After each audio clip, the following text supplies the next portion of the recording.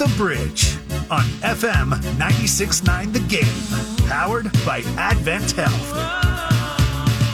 AdventHealth, they're sponsoring its Children's Day of Giving on December 14th, and it's your chance to help kids in the hospital this holiday season. Your donation stays local, helps cover gas and grocery bills for families with kids undergoing treatment. Great cause.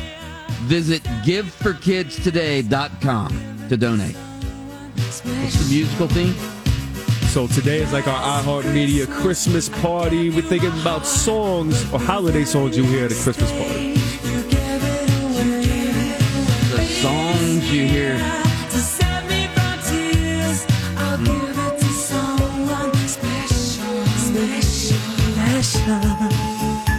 What's the name? I don't even know the name of this. Daniel, do you know who sings this song? Of course I do.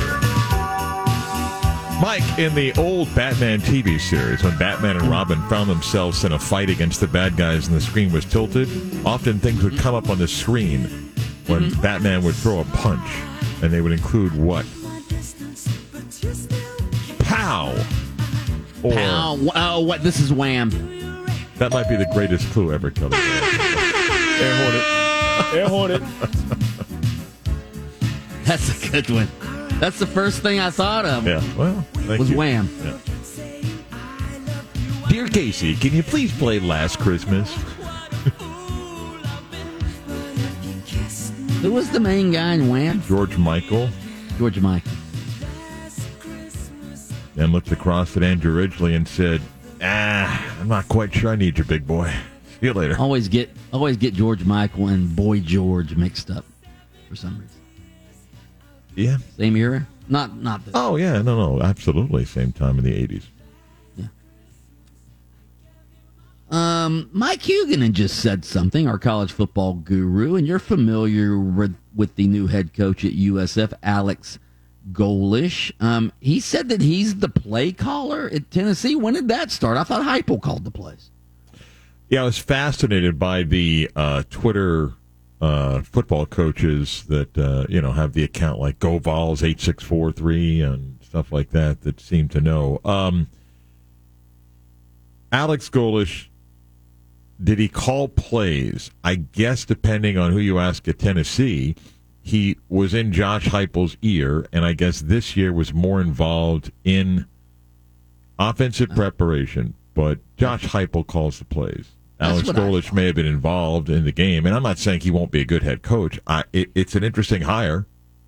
What did you think of him at UCF? He spent 1 year on the staff at UCF, okay. and I mean, Alex was a nice guy. I can't tell you that I know enough about whether he is ready to be a head coach, but South Florida hired him. I think the optics of hiring Tennessee's offensive coordinator looks good. I do think South Florida sent people on a roller coaster ride thinking that Deion Sanders was a legitimate candidate and Jamie Chadwell was a legitimate candidate, and then some other names out there.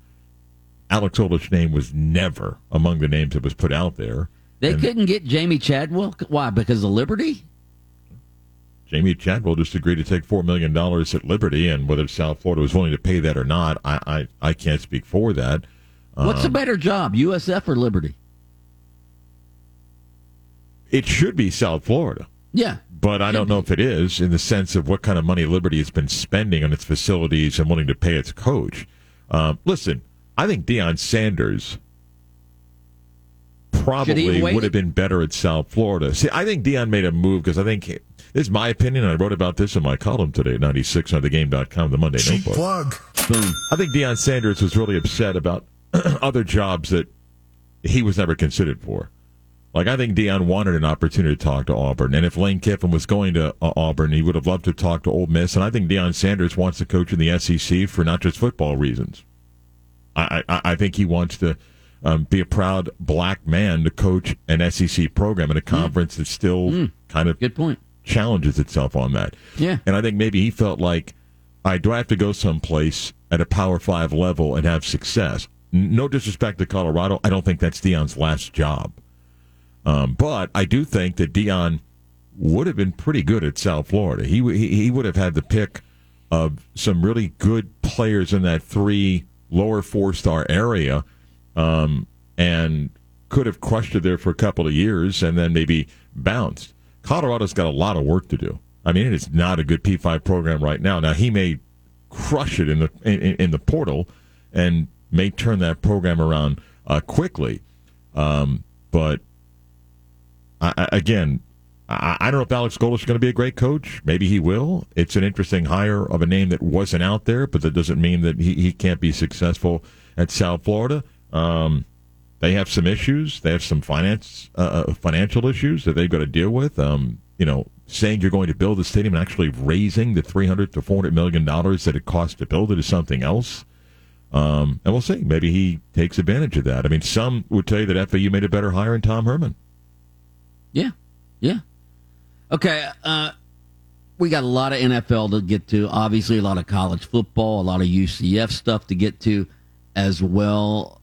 We probably won't get to this, so I want to get to it real quick right here. All right, so the bowl matchups were out yesterday.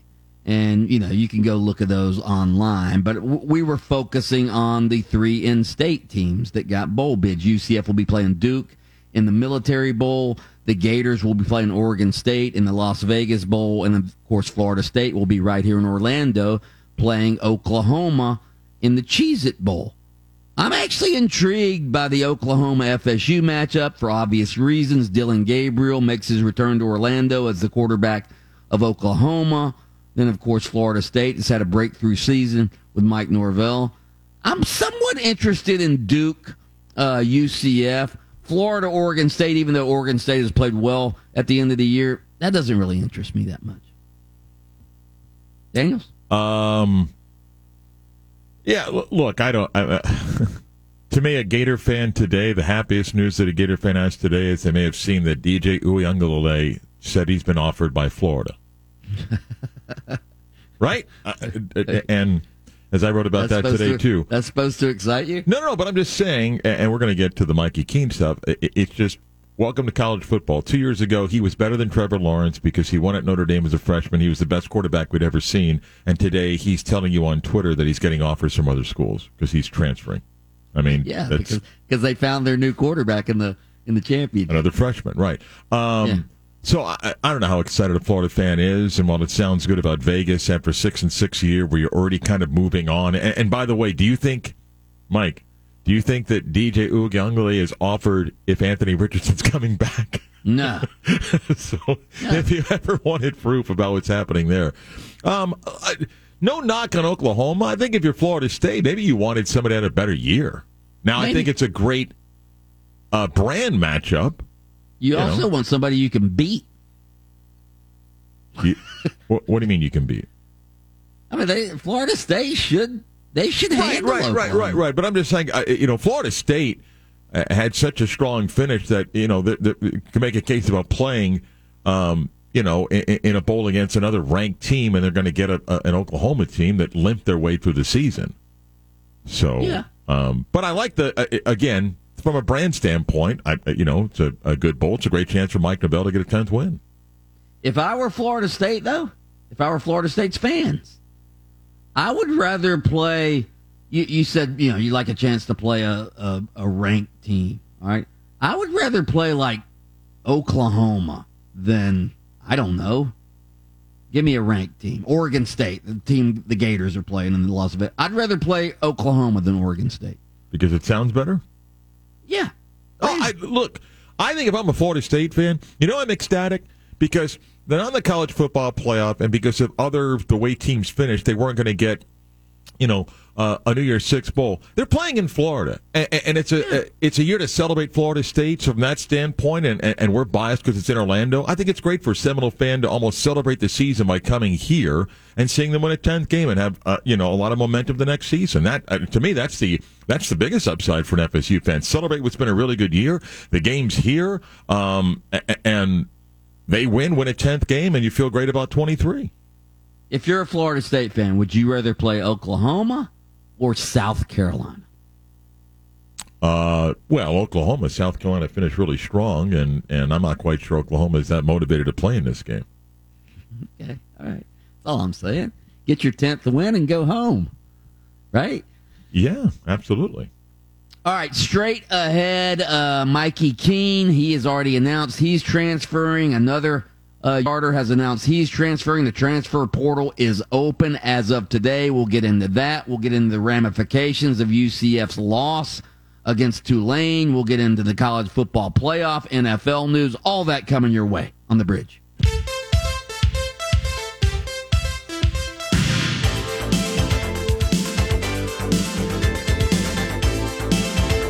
Welcome back to The Bridge, brought to you by AdventHealth. It's time to feel whole with AdventHealth. For more information, AdventHealth.com.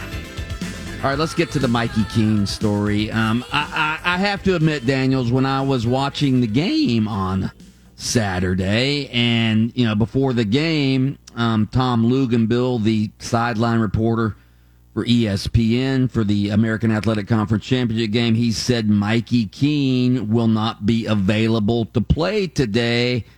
Player's choice is what he said. Player's choice. Mikey Keene opted out of playing in the game because he wanted to save that extra year of eligibility. He didn't want to burn the redshirt year.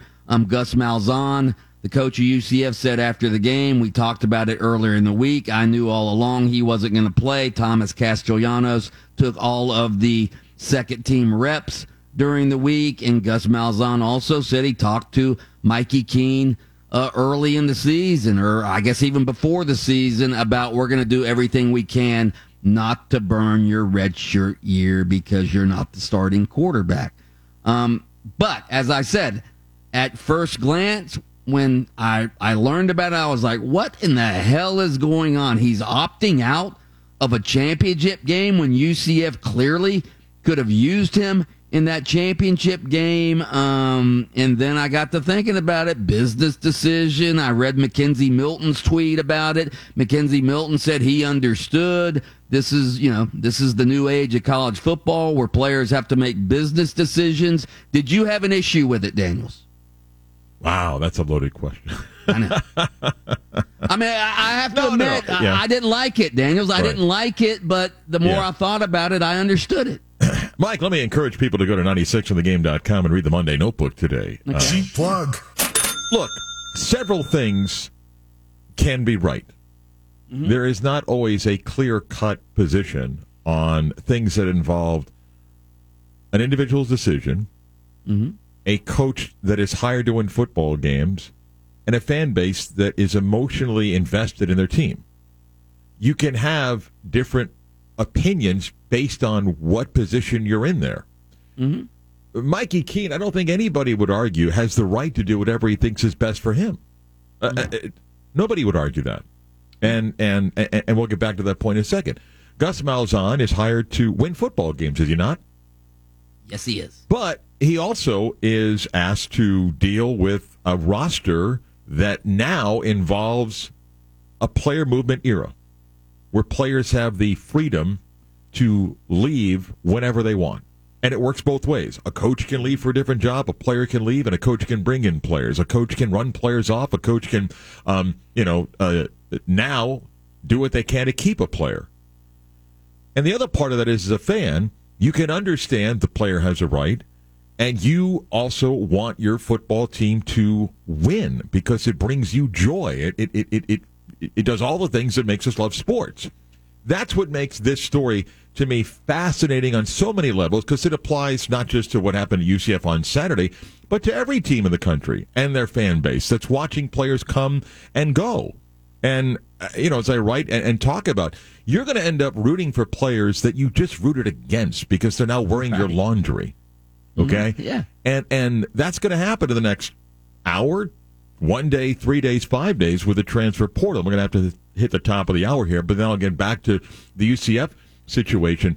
That's just the era that we're in. And I think fans understand that. We're learning to accept it. We understand it. But when your team's playing in a game that matters to you, it's hard to, at that moment, go, yeah, I get it. All right, let's say goodbye to our listeners in Tallahassee at FM 96.5 The Spear. Let's pause right now for station identification.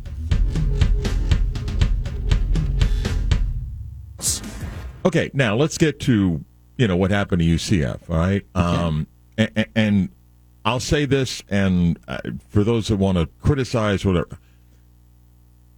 Am I privy to some information that I would not reveal? The answer is yes. But let me also say this. There are discussions that Gus Malzahn and Mikey Keene probably had when Gus made the decision that John Rice Plumlee would be the starter. Mm-hmm. Those two, like any quarterback and coach, you would think have a conversation. While Twitter wanted to have you believe that there's some sort of agreement and written agreement, the ebbs and flows and journey of a season, Mike, make a conversation in July and August maybe much different when you get to September, October, November, and December. Would you agree? Yes. And clearly there was a plan early in the season. Any fan watching or anybody observing UCF football, Thomas Castellanos played in early season games, not Mikey Keene. And people wondered about that. Yeah. Well, again, did Gus and Mikey have conversations, one about why he chose John Rice to be the starter? Two, about a plan that if Mikey wanted to see how the season goes along and possibly redshirt, okay, how might we handle that? Hey, if we need you, maybe we'll look at the back end of the schedule, which was much more challenging for UCF. Not that non-conference games against Georgia Tech and Louisville didn't matter, but Cincinnati and Memphis and Tulane and South Florida, rival game. And guess who played in the back end of the season? Mikey Keene did. Mm-hmm. Comes in the Cincinnati game, which UCF has to win. They have to win. They lost a week before to East Carolina, and helps them win. Starts and wins the game at Memphis because John Rice Plumlee couldn't play because of the hit that he took in the Cincinnati game. You have to win the Navy game at that moment because you want to control your own destiny. Yeah, things don't go well. Plumlee's not healthy. Keene comes in. They don't win. South Florida game, people saw what happened.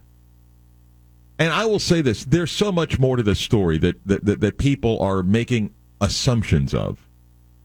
Some of it I can't share because of my position. If people think I owe it to you to tell you that, then that's okay. What are some assumptions people are making? Well, just an agreement, what was said, what was not said. Like I heard you say, someone text in that I should tell you, when did Gus Malzahn know that Mikey Keene wasn't going to play? Look, Gus Malzahn said what he felt he needed to say throughout the week, as did Mikey Keene. You played a clip of Mikey Keene after the South Florida football game when he was asked by a couple of members of the media. He gave an answer. Did he carefully choose his words? Did he get caught up in the emotion of winning that game and being in the spotlight again? He said, I don't know if we have the clip, but he was asked, would he be willing to burn a red shirt if John Rice Plumlee was not available in the conference championship game? And I think his exact quote was, here it is. Here's the clip. Coach Malzahn said John Rice is dealing with a hamstring injury. This was your fourth appearance of the season. Is that something you think about in terms of your red shirt at all? You know what? No, because ultimately I just want to play and win games and do whatever I can to help this team win. So that's nothing that's on my mind right now. We're going to a championship. That's what's on my mind. So John Rice can't go next week. You're perfectly fine to play your fifth game and may potentially burn a red shirt? Yeah, let's go win a championship. Okay. Again. Let's go win a championship. Is he caught up in the emotion of the moment? Was that his thought after the game? Did he change his mind a day or two later? Was he part of the plan on Sunday to play in the football game? Was he not? Gus Malzahn and Mikey Keene clearly had discussions, and that's between them. If you think that both parties owe you an explanation, then that's your right to think that, and you may never get that answer. And as I wrote, you know what else? You know what other answer we're not going to ever get? If Mikey Keene had played with UCF, right, which again, and I'll talk about it now. I'll talk about it in my show. I wrote about this. Everybody understands in the world we're in right now in college football why Mikey made the decision that he did. Okay, whether it's on his own, whether it's people that he trusts, say, look, you've got a chance to go and play other places or maybe these places, and here's why you don't want to burn that year. And maybe Gus Malzahn understood that and was willing to work with him to make that happen. Okay, and that's where the emotion of a fan versus a coach wanting to show appreciation for a guy that's done a lot to say, look, he's made a decision. I understand that. I want to help him honor that. And then there's the other side of this, which I wrote about this. The fan part of you also looks and goes, how many times in your life do you get a chance to possibly be a sports hero? Yeah. How many times do you get to play in a championship game with that on the line where you could help your team win and get to a major bowl game, and maybe a performance like that makes your coach think about you in 2023, and a moment where if you help that team win, you become a legend among the fans of that team. How many times does that happen in your life? Maybe he'll never capture that wherever he goes, but that doesn't mean that his decision is wrong. The fan of a UCF, of a UCF fan, will wonder, and again, as I said, I've watched every game Mikey Keene took a snap in. He didn't play defense. They still gave up 648 yards. Yeah. Now, could he have played? By the way, Michael Pratt, the Tulane quarterback, that guy can play in the NFL. Well, if he does, he'll join his running back because Tajay Spears is absolutely playing in the NFL. Now, Michael Pratt's really good. That 60-yard run from Spears, you want to talk about vision and patience in a run. My God. Yeah, Tajay Spears is very, very good. But again, could he have helped UCF? Maybe. I don't know. You can actually go and look and break down the game. John Rice Plumlee, from early on, he has no explosion to run the football. And if you see in the early series, he's not running by design like he did in the first game. Now, Daniels, I said this earlier. That first run of his, first play from scrimmage, he pulled up. Ran 8 yards and slid, absolutely. And then you get late first quarter, when Castellanos comes in, he runs for 5 yards, and you saw, okay, that's the fifth game. He came in, and you knew Mikey wasn't dressed, okay. Plumlee comes back. He stopped on fourth down.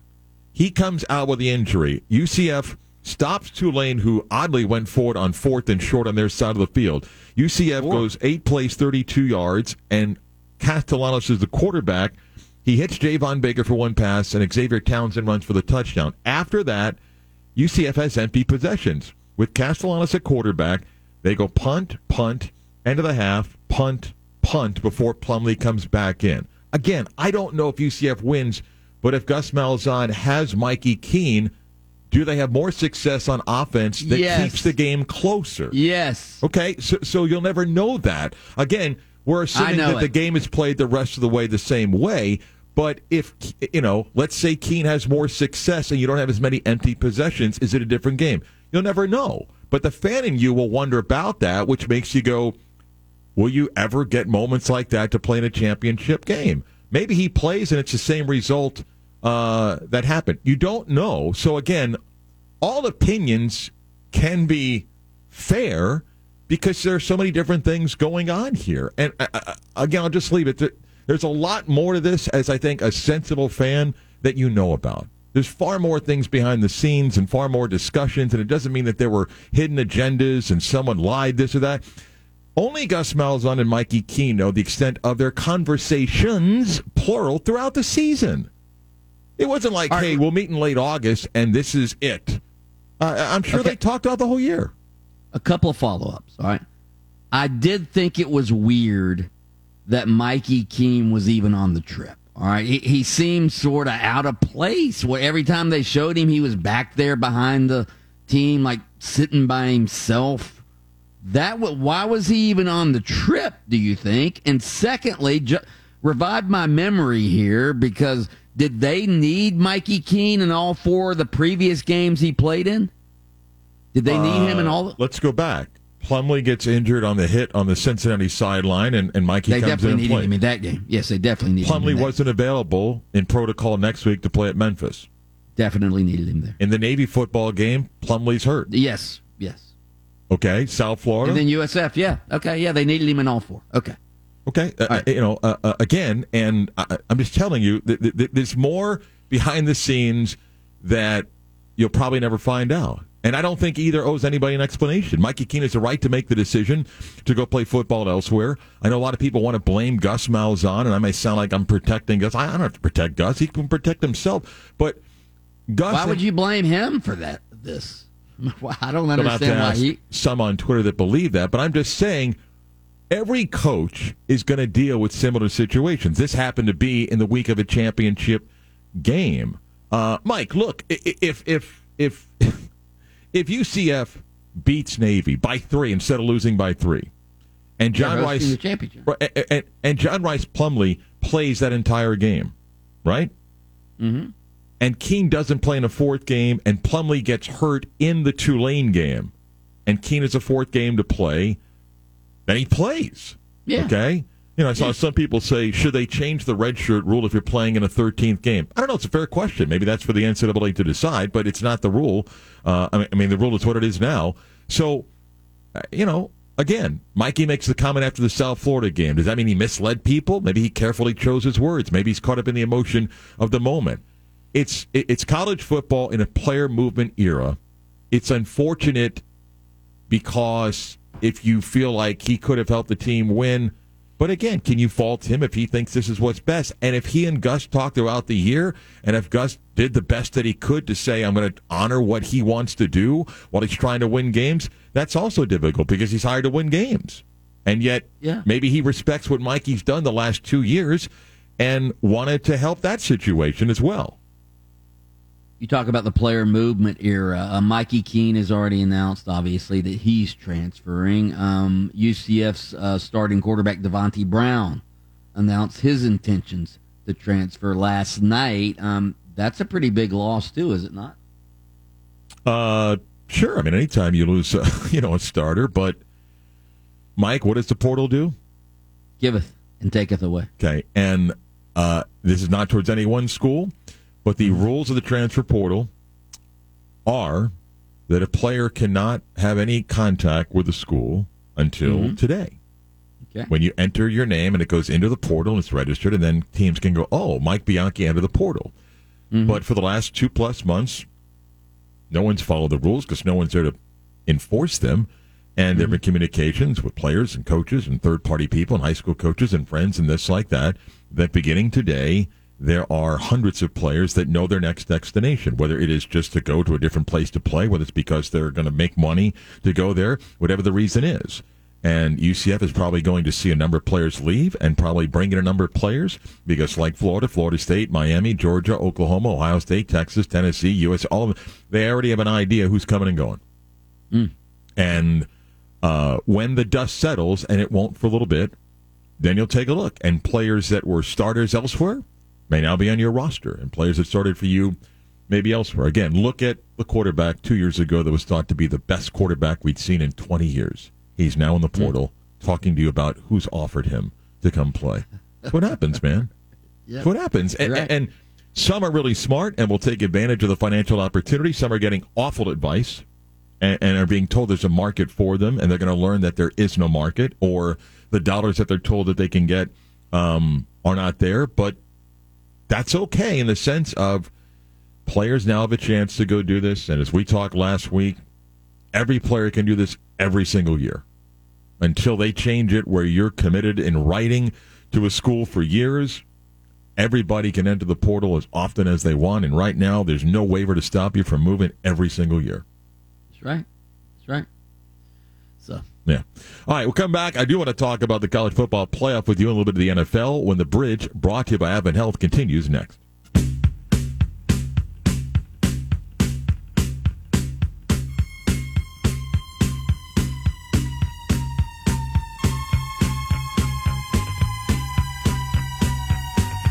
It's The Bridge, Mark Daniels and Mike Bianchi on this Monday. Wow, Paper Lace. What it happens is I just hear a song and I'm like, I want to see if Bianchi will sing along to us. I don't know this one. That's okay. Just catch on, Mike. You can do it. Oh, yeah. When Chicago died. Here it comes. Gotta make this town his own. There you go. Here it comes. I'ma cry. Chicago died. Yeah, yeah. Oh, who sings this? Paper Lace. I forgot all about this. Mark, what was the follow-up? There was none. You know what I want to hear this week? A little blue suede or blue swede. Ooga, ooga, ooga, chaka. Ooga, ooga, ooga, Hooked on a chaka. feeling. Yeah. Yeah. I am hooked on a feeling. So last week, I talked about the 4 teams that the committee said were the best 4 after the regular season and whether they should lose their spot.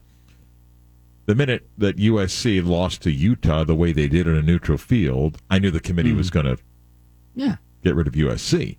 And I understand why it's Ohio State, and I, I'm fine. The thing that I found, Mike, at times comical, and then the classic SEC propaganda media machine.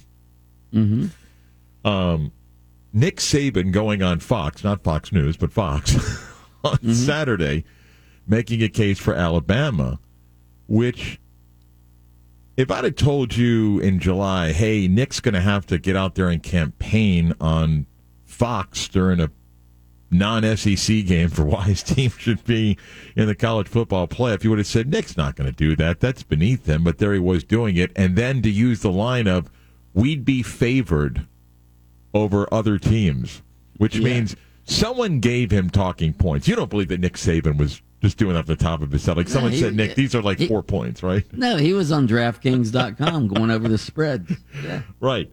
And then to play off of that some group of that SEC media that, just goes out of their way to kiss up to Nick and to Greg Sankey were like, well, whether it be on a neutral field or in Fort Worth, that they'd be favored over TCU. So what are we doing here? Do you want the 4 best teams? And here's my argument. How far do you want to go with Alabama? Is it like, how many losses do you want them to have before you might go, okay, never mind? Like, if they lost to Texas and had 3 losses, they'd probably still be favored over TCU. Do you still want to put them in? At some point, the games have to matter, do they not? Yes, I had the same discussion with somebody over the weekend. I'm like, you can't just put teams in based on past reputation. You have to take into account the actual season being played. So, right. Yeah. I mean, that's ridiculous. Who would be favored, for crying out loud? Now, hell, LSU, I'm trying to think. Clemson would probably be favored over TCU. Right, comes right but down. Vegas does set lines for people that want to wager, but that shouldn't be the deciding factor. No. Not at all. Not even close. Years ago, Brett Bielema had a 6-6 Arkansas team that lost a bunch of close games. I forget what year it was, right? In the Vegas power rankings, okay, they were 9th at 6-6. So, do you want to have them play in like a playoff and a 12-team playoff and so forth? Which, by the way, do you know what the bracket would look like if we apply the new model, which is, again, the 6 highest ranked conference champions with the 4 highest ranked conference champions getting the first 4 seeds? Do you know what the seeding would be? Well, I'll help you. Georgia 1, Michigan 2, Clemson 3, Utah 4. Okay. That would be the top 4 seeds. You'd have number 6, Ohio State playing number 11, Penn State, with the winner playing Clemson. Number 10, USC playing number 7, Alabama, the winner playing Michigan. Number 12, Tulane versus number 5, TCU, winner playing Utah. And number 9, Tennessee versus number 8, Kansas State, winner playing Georgia. I have no issue with that. Right, but I'm just saying people would go, well, these are the top 4. Not in 2 years, they're not. Yeah, you're right. Yeah. By the way, I was just lamenting. Scott and I were talking about the bowl games, and I go, Scott, you looking forward to the bowls? And we were talking back and forth, and I like, why do they even play the bowl games? And Scott said, because of the money. And I was like, is it really that damn? The schools don't really make much money on most of these bowl games, if any money at all, do they? It's just programming, right?